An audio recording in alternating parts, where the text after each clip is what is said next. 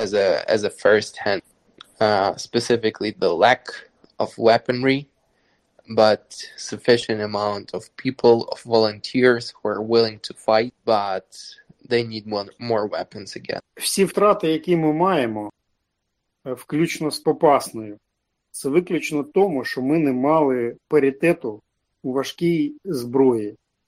Якщо бути конкретним, то у артилерії. Якщо б в нас були 3 сімерки, там, де ми стояли автоматами, калашматами проти танків, то це б все не відбулося. Ми б не віддали Рубіжне, ми б не віддали Попасну. То це ж теж перекладіть їм, будь ласка. So all these territorial losses that Ukraine unfortunately sustained, they wouldn't be the case at all if at that point in time Ukraine had heavy weapons. If when there were fights, heavy fights in Popasna, if when there were heavy fights in Rubizhne town, if at that time Ukrainian defenders didn't fight Russian tanks with assault rifles, essentially.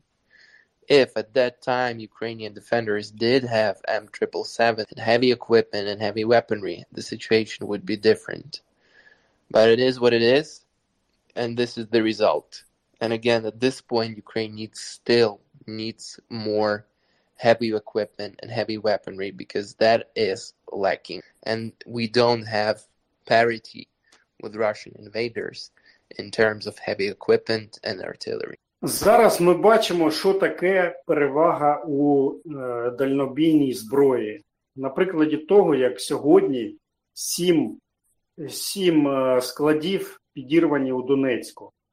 Це відкладає наступ десь приблизно на тиждень або навіть на 2. So now we are seeing what essentially the difference in between having and not having at least some long-range artillery.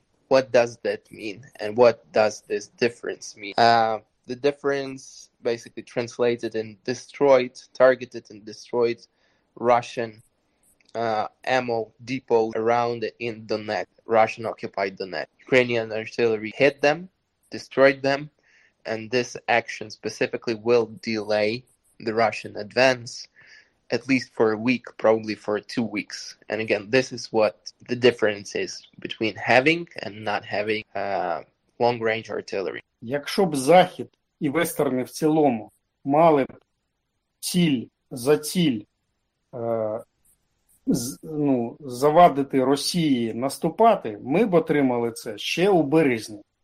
Але ми втрачаємо людей, і, я так скажу, не самих гірших з людей, тільки для того, щоб Росія не просунулась на якийсь кілометр в якийсь день, в якусь добу. І це страшне для нас. Тобто, як я казав тоді у січні, дайте нам зброю, ребята, нам не нужні ваші солдати, нам не нужні ваші жертви, дайте нам зброю, що вам це варто? Натисніть на свої правительства, врешті-решт. So again, it's the same thing. 350 emphasizes, he recalls as he pleaded in January of this year, please exert pressure on your elected official. Please exert pressure on your governments. Ukraine doesn't need your foot soldiers. Ukraine doesn't need your troops. Ukraine doesn't need your sons to die for Ukraine. Ukraine just needs your weapons. That's it. And it's still the case. If Western partners wouldn't be reluctant to essentially to give these weapons, the situation would be different. If Western partners wouldn't be reluctant to essentially to hold Russia and stop Russia in Ukraine, the situation would be different. Ukraine would have weaponry, and Ukraine has the manpower to operate weaponry. Ukraine has skilled manpower to operate weaponry. Ukraine only needs the weapons, and it still does, as it was the case in January. And very little, unfortunately, has changed. Because of this fact that Ukraine lacks weapons and Ukraine lacks heavy artillery and equipment, the very best of us are dying just to delay Russian advance for a day or two, and to delay the Russian advance for a mile or a couple of miles. And again, this is very painful, and this continues to be the case. And the weapons are lacking still. And English. I have no half of my battalion, as I know in 2016. He's dying in other formation. Короче, Волтер объяснил, что половины моего батальона, которых я знал, уже нема. И они погибли в других каких-то формациях. Кто в ТРО, кто в ЗСУ. Этих людей больше нет. Они умирают каждый день. Сегодня умер побратим с позывным «Катана». Я не во всем с ним был согласен. Он был православным священником в жизни, но сражался в рядах батальона «Донбасс». Он погиб сегодня. До этого погибла целая куча людей. Их больше никогда не будет. Все, чего мы просим, дайте нам оружие. Потому что в России этого оружия по горло, а у нас его нет. И как бы они рассчитывают на это, и в принципе их план был в том, чтобы просто задавить нас. So again, it's a story, a personal story of 350. He's a veteran of the of the war that Russia started in 2014, when he joined Donbas Battalion in 2014 to fight in the east of Ukraine against Russian invaders. And he made a lot of friends, and a lot of his comrades and brothers in arms, essentially like he did, they volunteered and they rejoined the fight when Russia started the new full-scale invasion on the 24th of February.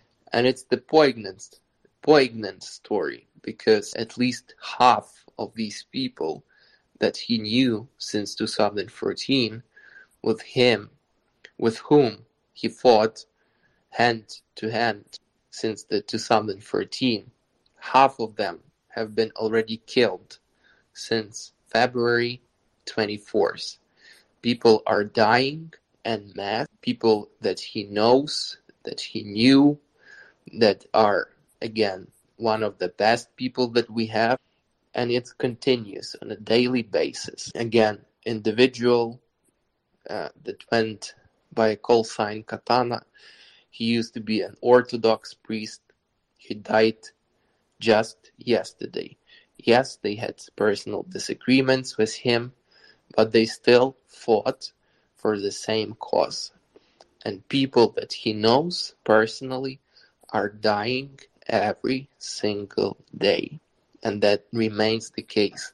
And this is because of the simple fact that Ukraine doesn't have weapons in sufficient number.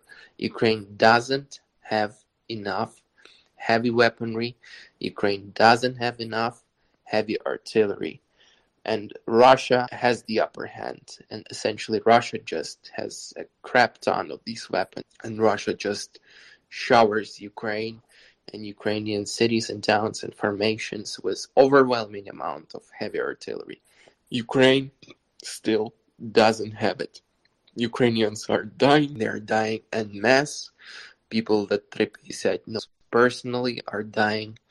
And already half of these people, his comrades and brothers in arms since 2014, were killed by Russians since February 24th, since this full-scale invasion started. And why?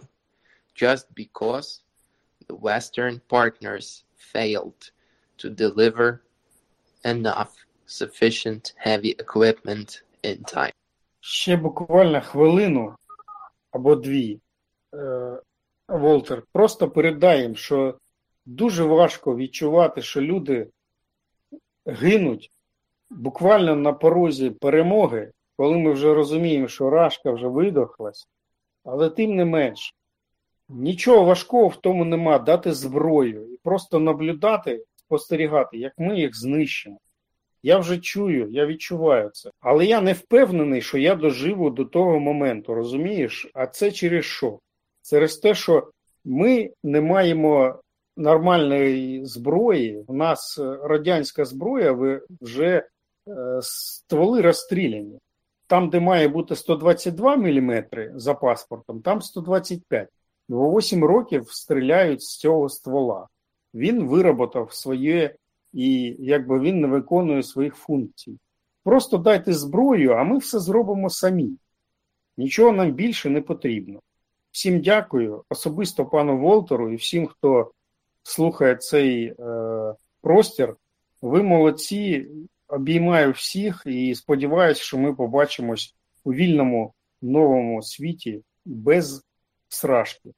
Всім дякую, всіх люблю і до зустрічі, хлопці. Дякую вам. So 350 says it's very hard and again extremely poignant to be and to essentially to feel again that potentially the victory is coming, probably not sooner than later, but it is coming. And it is hard to see people dying for this victory, and understanding that this amount of people could be saved if Ukraine had more heavy equipment, if Ukraine had more heavy weapons. This amount of people wouldn't be dying and so many lives wouldn't be lost. Even though we are heading towards victory, gradually, step by step, it's somewhere distant, but it is coming. And still, unfortunate reality is that many are dying, and this could be avoided if only Ukraine had heavy equipment. Again, this has been a pressing issue for a long time. Ukraine is using Soviet artillery that, originally was 122 mils, and because of the overuse of these barrels, it becomes 125, 126 mils from the inside. The barrels are being overused. They're essentially using the same barrels for 8 years already. This equipment is being worn down and still is being used because there is nothing else available. Or at least now, when it's coming in very limited numbers, the deliveries from the Western partners, they're still insufficient. This is the baseline. They're insufficient considering the scale of the warfare, considering the scale of the war. And again, 350 just bids farewell to us, and he says to us this, his belief that eventually, hopefully, we will meet in a brave new world where there is no tyranny, where there is no autocracy, and where there is finally no Russia, which is the essentially representation on all of that. That's it. Thanks to all people, thanks to all folks. We're fighting for you, we're fighting for me, we're fighting for our. Короче, слава Україні, хлопці. Героям слава. Героям слава. Героям слава. Слава Отцю. Смерть ворогам. So again, the issue remains. The weapons are lacking, the heavy equipment is lacking. Our elected officials are dragging feet, and unfortunately they're reluctant to deliver sufficient numbers of heavy artillery and heavy equipment to Ukraine that will efficiently and quickly turn the tide the other way. And the cost of this, feet dragging and squandering time, is lives. More and more lost Ukrainian lives. So it's imperative that we keep addressing, keep writing to our elected officials, to our representatives about their position, their lack of assertiveness, and push them, give them a nudge regarding transfer of weapons to Ukraine, because the Ukrainians in Ukraine doesn't need your sons. They don't need your soldiers. They have that. They are willing to fight for themselves. They only are asking for weapons, and weapons are not coming in sufficient numbers. Yeah, the problem is that many things which happen under the radar screen we do not know. The only thing which we do know is that Transcom and the operations of both Great Britain and the US is working well and comprehensively, and that more equipment needs to be forthcoming. So we're looking at you, whoever is in control of the ATACMs. We're looking at you, whoever is in control of more HIMARS. And we're looking at you, please, our boys, our wonderful boys in the US who have more Gimlers sitting around. Ship them. We have them, we ship them. Ryan, let's go to... Patty, go ahead. Hi. Can you hear me? Indeed. Go ahead. Okay. I had a question about life in Kiev, but it's not important.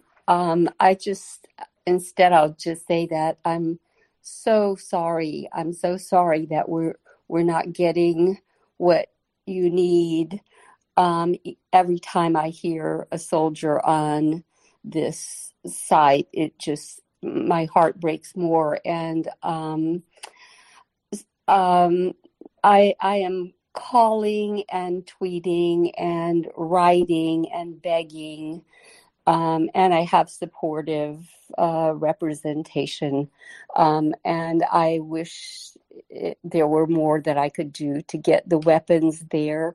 I've also been trying to get journalists to keep this on the front page and keep attention shed on the urgency and the disaster and the war crimes and the ethnic cleansing, and just in our own time that I never thought I would see in our own time. So I guess my heart goes out, and I feel desperate to help, and everything that I can do to get those weapons there faster, I indeed will do everything that I can. Thanks. Thank you. Sorry, I am standing outside right now and I cannot see my phone screen. I apologize for that. Duchess and then Beth. Good evening. First of all I really would like to say is that Ukraine has proved itself to be such a strong country with such strong people who are so determined that the Russians are not going to overtake them and are not going to sweep them off this world. Again, yes, heavy weapons are an absolute necessity, and I probably am naive in thinking that supply and resupply was done in a kind of cyclical nature, to the point where the Ukrainian army could say, right, okay, we're fine, we've got enough. But that's obviously not the case, and every day there are war crimes being committed, every day there are more men, women and children being killed, sitting in their homes. I never thought in my lifetime that I would ever witness this. To a certain extent, I have noticed on the news at home in Scotland that at the beginning we had a huge amount of coverage that was going on every day. Now that coverage has slowly but surely gotten less, and I think it's a horrendous insult to what is going on in Ukraine. And this generation that we're in, where people look at a screen and see things getting blown up, they don't see it as real. They don't see the real human tragedy, the horror, and it's easy, I don't like that, I'll turn it over. People have got to realise that these people are being genocidally erased by an imperialistic nation that has always been the same, will never change unless something really drastic to them happens. And whether or not it's only a matter of time until that happens remains to be seen. But I truly wish that if I could wave a magic wand, that every single piece of heavy artillery, whatever the Ukrainian army wanted, they could have. My husband laughs at me because I feel so strongly about this, and I've tried emailing MPs and doing all that's been suggested, and you get the receipt that they've received it, but you never get a reply. And, well, thank you for listening to my little rant. I hope that your Ukrainian guest continues to improve from his injuries and receives the rehab that he may require. Thank you. Yeah, well, Thank you, Duchess. Tripei said indeed he is convalescing and he requires a couple more medical procedures after he was wounded near Slovyansk defending Ukraine, and I wouldn't, I would say it, defending all of us, because essentially people in Ukraine right now are defending all of us, because Russia, it wouldn't stop in Ukraine. If it, God forbid, manages to seize what it needs or wants in Ukraine, it will push further, and further. So these people are doing God's work by stemming the tide of this horror that is encroaching upon Europe and everywhere else where it can reach and implant itself. And that horror is called Russia, which is essentially an epitome to deportations, to subjugation, to essentially suffering and mass murder and everything that right now happens in Ukraine. Essentially a genocide of Ukrainian people. And rest assured, they would do the same thing to you if they had the chance. And they would love to do the same thing. Yeah. They openly declare it. And again, if you want to do your part to at least help somehow, every little bit of help matters. So please donate, please contribute. There is a link here in the nest. It's to mria8.org. It's also listed in the title of this space. Again, every small contribution, every small donation matters because it accretes. Even such small thing as a $20, $30 donation, it translates into a saved life, because basically a tourniquet, which costs $25, is often a difference between life and death. So every small donation matters. Please do donate. Please do help these people on the ground in Ukraine. Please do donate to Maria Aid. And again, reach out to your elected officials. Spread the word. Spread this message. Share and retweet the link that is in the nest about the Father's Day.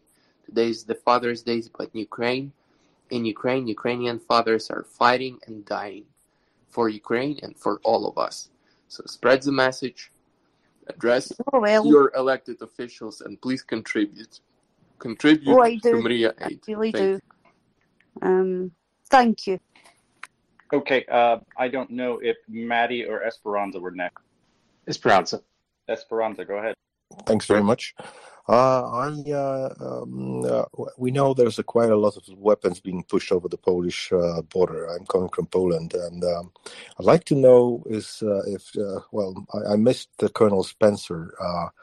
I couldn't ask the question. I missed it out. So I'd like to know whether is there anything spoken about the replenishment of the weapons that Poles are giving over to Ukraine at the moment. Was it a topic of the discussion that before? I cannot answer that question. Are Im or Axel available? Anybody else on the panel care to respond? I'm here. What's the question? The question was there any replenishment of the weapons sent from Poland to Ukraine for Poles? You mean the tanks? Well, whatever it's sent, I mean, I don't know what was sent apart from the tanks. So, and we don't want to talk about that openly. But were there any talks about that? Because I don't think that this is a matter of talks. The United States of America and Great Britain have supplied Poland with a substantial amount of ammunition, rifles, and the likes. I would be utterly surprised if the Polish army had been left out. Actually quite concerned if it were the case, but I have no evidence of that. On the contrary, everything I've heard so far from my Polish friends and colleagues is that Poland is very well armed. I believe there was $8.7 billion of the $40 billion Lend-Lease package was earmarked for replenishment of military inventory that had been provided to Ukraine, and I don't believe they specified between U.S. possessed equipment and other European nations that may have provided equipment with the explicit knowledge that they would be backfilled by the Americans. So no specific information, but that's not to say it isn't happening. Weapons need silence, so that seems okay. Loose lips. Thank you very much. And I feel compelled to just remark that while a bunch of this stuff was airlifted into Poland or taken to Ukraine by countries in Europe, there's a lot of material coming from the West right now that is probably on ships because that's the most economical way to move massive amounts of equipment. One ship of equipment can equal multiple mini airlifts at a fraction of the cost. So if they airlifted some equipment over and got European equipment delivered to immediately take care of Ukraine's needs, and they're planning on supplying more here in the weeks to come, I think everybody should just be cautiously optimistic and know that more is on the way. And my question, my concern was whether is there any bottleneck at the moment, because we need the heavy weapons, right? So if there is some refill coming, that means the heavy weapons are coming. I'm not aware of any bottlenecks. I'm sure there are logistical constraints all along that process. It's equipment being shipped into a war zone, so they have to be pretty careful about how they get it there. I think if you'll recall, in the first week or two of the war, there was a massive training facility that was struck in Lviv because people were a little bit too vocal about what was going on in Ukraine. So I think the less information we have on how stuff gets there, the better. And when we see it destroying Russian positions, I'll be happy in knowing that it's there. Thank you. That's all I had. Thank you. The Caesars are a great example. Everybody was complaining that France had only donated 4 Caesars to Ukraine. And we came to learn much later, weeks later, after we'd been berating the French, and I'm not saying we shouldn't keep berating the French because I'm an American, but we found out they actually had given 8, and they were giving many more. So, just because we're not hearing about it streaming across the Twitter headlines doesn't mean it's not happening. Maddie, and then June. Yeah, kind of going back, sorry for backtracking on the conversation, going back on the topic of supplying weapons to Ukraine. I think some of the people who are using this argument of money should really consider how much money was spent by the United States in the Middle East and Afghanistan. And the comparison is just simply pale. The amount of money that was spent in Afghanistan and in the Middle East combined is in trillions. And so far, Ukraine has been provided just a tiny fraction of that. And if you use a cold-hearted approach and don't think of any morals or of any values, I think the best way to approach this problem is to think of the consequences. If Ukraine is not provided with sufficient weaponry to fight off the Russians and kick them back into their own territory, eventually Russia is going to start a conflict someplace else. So that can is going to get kicked down the road over and over.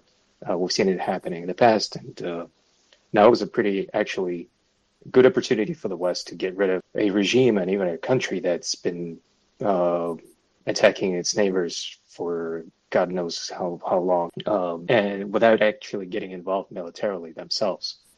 And ultimately just spending money and providing weapons, because let's be honest, the Ukrainians, if you really look at the numbers, the kind of armaments they're asking for is actually not an insane amount. It's a lot, but it's reasonable.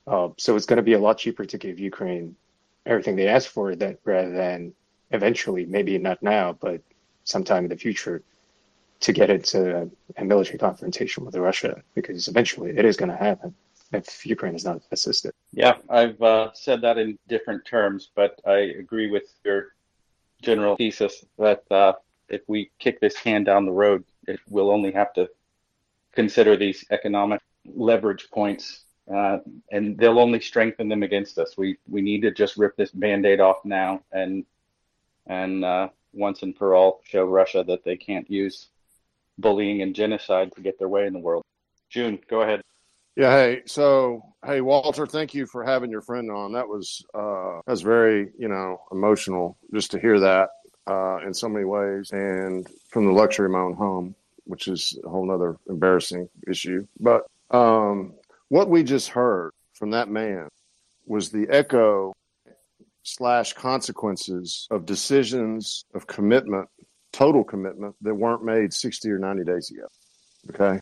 And think about the piece, the kit that has not yet been committed. We could easily hear that story in late August from another man or woman in combat. So in a bipartisan way, putting my tolerance for gradualism or incrementalism towards equipping Ukraine has gone to zero. And I personally view anyone who enables that narrative or is apologetic for that narrative or makes excuses for that narrative, I've drawn a line in the sand just where I personally stand on that view. And anyway, but thank you for having your friend, because that was, he said it better. He said it better than we can ever say it. And it's not what if, he's saying what is. So thank you. Thank you, June. Em, you had your hand up. Yeah, very briefly, and to quote Craig, it is not a narrative. John, I understand your frustration, and I wholeheartedly side with you. But you have to understand this. The United States government runs, trains, operates, audits the United States intelligence community, which is, at this point in time and space, N as a number of agencies. I think it's 19. Could be a little bit less, could be a little bit more. Those are American citizens, American analysts, American managers, American servicemen from different walks of life, from different ethnicities across the political spectrum. And they are required by training, by oath, by law, to provide the best possible assessment and the best available options for the political leadership to decide on. The escalation ladder is real.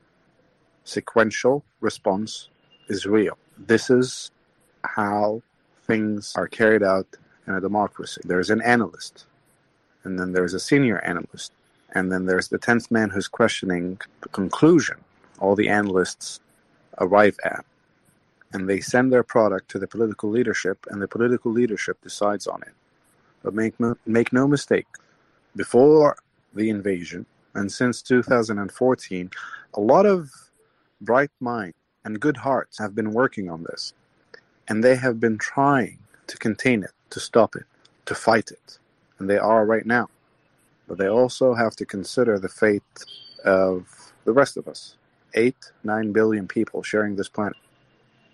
It is sad, but if we are to point fingers today, if we are to point fingers 90 days ago, if we are to point fingers 120 days ago, if we are to point fingers back in 2014, let's not forget that commercial airplane that was shot over Ukraine. There's only one direction to point that finger at, and if we are being polite, then it is, quote-unquote, the current political Russian leadership in Moscow.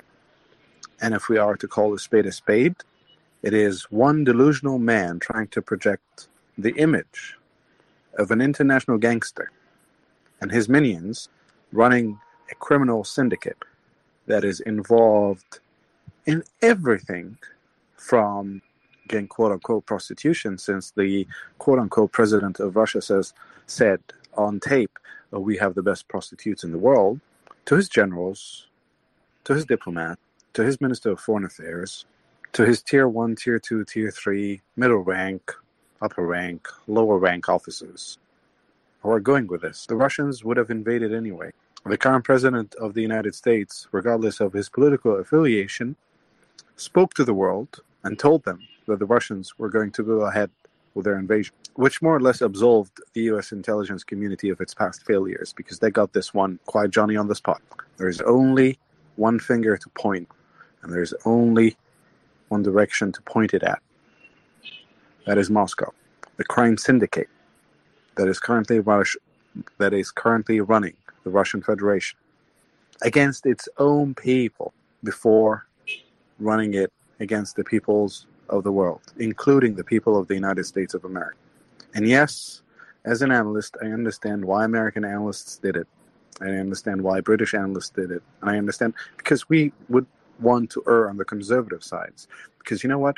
Human life is not a game for us. But for them, it is. And if someone who doesn't take the Lord's name in vain and doesn't take human life in vain errs on the conservative side and tries to save lives, tries to stop this madness, and then you got absolutely batshit, ideological, cynical, criminal, quote-unquote rational players on the other side operating within an evil paradigm, then no. The blame falls squarely with them. In the wise words of Marcus Aurelius, the best revenge is not to become like your enemy. The moment you do that, you lose the moral high ground. And the moment you do that, you lose leading the international political system. And the moment you do that, or you lose that, every single decent human being in the world loses their hope in a better tomorrow and a better future.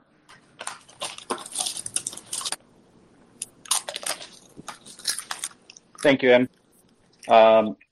Somebody is hot micing. Patty, I don't know if those chips are good, but it sounds like they are. Let's go Duchess and then Patty. Can I just add, before Duchess goes, apologies, Duchess, I was unfortunately late getting outside with the dog because I have a dog which is sick.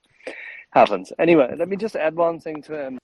I don't think that anyone here is relitigating the preparations. The blame is, of course, on the Russian side. We all know this.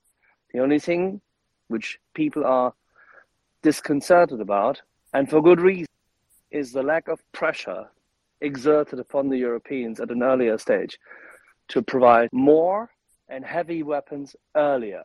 And the fact that rocket artillery is only coming onto the planning schedule now is despicable.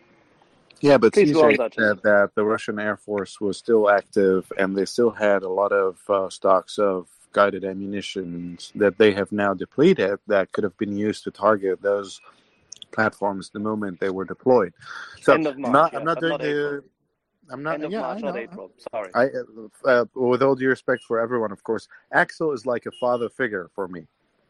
So when I argue with Axel, it's always the child trying to say, "Dad, please just consider this point." No, yes, this is it's not fair. I know I'm not pulling an emotional argument on you or anything, but seriously, Axel is like a father figure for me. So when I argue with Axel, I try to point out that it is becoming more dynamic, and it's stems from an evil paradigm that Axel 100% understands, of course, no doubt. But still, there is an edge to this that I feel personally, and this is a personal opinion, and everyone is entitled to disagree with me when it comes to that most people are just missing out on the vastness of the evil paradigm the Russians are operating with it, and the limitations being placed on the good boys who are doing the good fight because they were raised to be good boys. That's the whole point. And it's not an ageism argument. So Axel gets me. When you say it's not ageism, I really start feeling old, but thank you.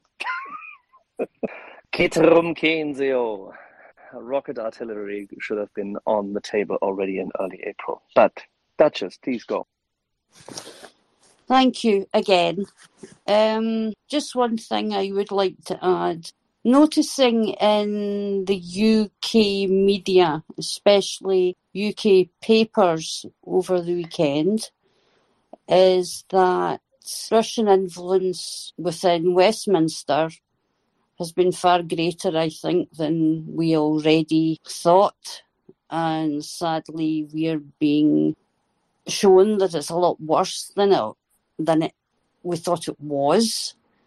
There has been a report of approximately 50 Russian operatives in the UK, and although this might get a bit political, and I do apologise, the fact that our Prime Minister and his government are still accepting donations from Russian-backed donors, while on the one hand this is going on the other hand he's over in Kyiv. And at the same time, Alex Salmond is doing what? I have absolutely no idea what Alex Salmond does. I have no interest in him whatsoever. I'm just saying, I mean, Sturgeon, Salmon, Scholz, Triple S, all of them failures. Yeah, at times it would be so much easier if we could just tear down the whole political system totally to the bones and start building it up again. Are you still happy with Ben Wallace then? If he could learn to spell Ukraine properly, yes. That's much appreciated. Thank you.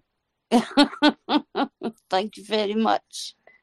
I think Ben Wallace is doing the very best he can under very extreme circumstances. As for those in Westminster, I would rather not comment.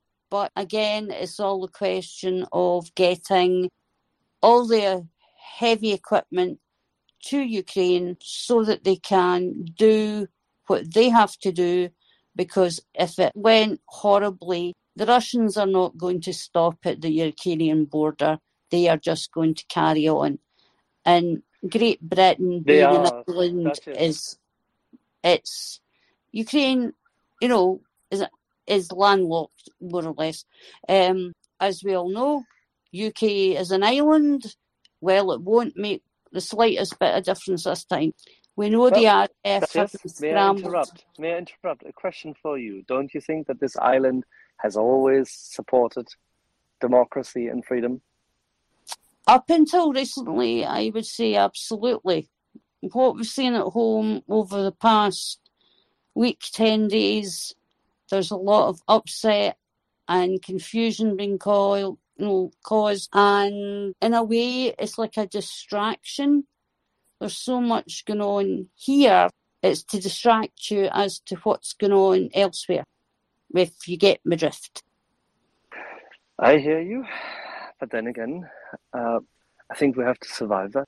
I know we have to fight through it, because ultimately the most important thing is that whatever government that is in power, they have to provide ultimately the money and the munitions for Ukraine to prevail. Thank you for that. Right. Sorry, I'm back. Did we have any hands? I was finishing up some weekend chores here, so I've been leaving you hanging out. So. Weekend chores, that does mean what? Packing up go bags and closing up ammunition casket? Exactly. Reloading my own ammo. You know how we do it in Oklahoma. That was a joke, by the way. I live in a metropolitan area. I do not reload my own ammunition. Containers with arms. I'm just counting all the train cars of military supplies that are headed towards Houston in support of Ukraine. That's another interesting thing. We see fewer and fewer pictures from the US as to transportation. And that's a good thing, because A, the transports are coming, and B, fewer people are showing it, because the Americans have completely understood what matters. Loose lips sink ships. We do have a number of speakers here on the panel. If anybody has a question or a comment, feel free to raise your hand. The moose is loose. My favorite Maple Syrup Mafia member is joining the panel. But it's only organic maple syrup, right? For sure. I don't know if there's any other way to make maple syrup. It's basically tree whiz. In condensate form. Yes, rendered tree whiz. I was just going to say, Diego, if you want to speak, go ahead, raise your hand. You got a hot mic there, buddy. I can't get my hand to work. Here we go. I can fix that. Oh, you can't get your hand to work. Actually, go ahead, Diego. To get the hand to work, you push the heart button with the plus sign on the bottom right, and it's the furthest right emoji. But please continue. I muted you thinking that you didn't know how to make your mic work, so no offense. No, my hand wasn't there, so I couldn't figure out why. I just wanted to find out. I came in really late, and I wanted to find out, has anybody heard anything new on the POWs from the Azovstal area? I saw something yesterday that some of them may be being released. Oh, and the other thing I wanted to mention real quick was, speaking on what you were just speaking about, is I am so worried about a different political party getting in, well, a specific person, Trump, getting in the U.S. because he's a Putin fan. So, yeah, that's really got me concerned for the Ukraine. I wouldn't fret too much over that, even if that prospect were to become more likely, and I don't think it is. That's years in the future, and we've got much bigger issues to concern ourselves with in the short term. You want to take the other one there, Ryan? What was the other question? The status of the POWs from the Vastopol plant. I have heard only of the paramedic, the female. I think she was like a marathon runner. That's the only person I've heard of being released, to my knowledge, and she was essentially a non-combatant. She was, if you go review some of her own video footage that she snuck out of that area, she was serving and trying to tend and render aid to both Ukrainian and Russian injured people. Yes, so I think they realized that holding her and detaining her would serve them no purpose. Regarding the American POWs, I've heard nothing at all since the photograph that was released of them alive and in captivity. But sorry, I think I saw the story about the medic being released, and I was hoping others were too, but I thought I read something else. But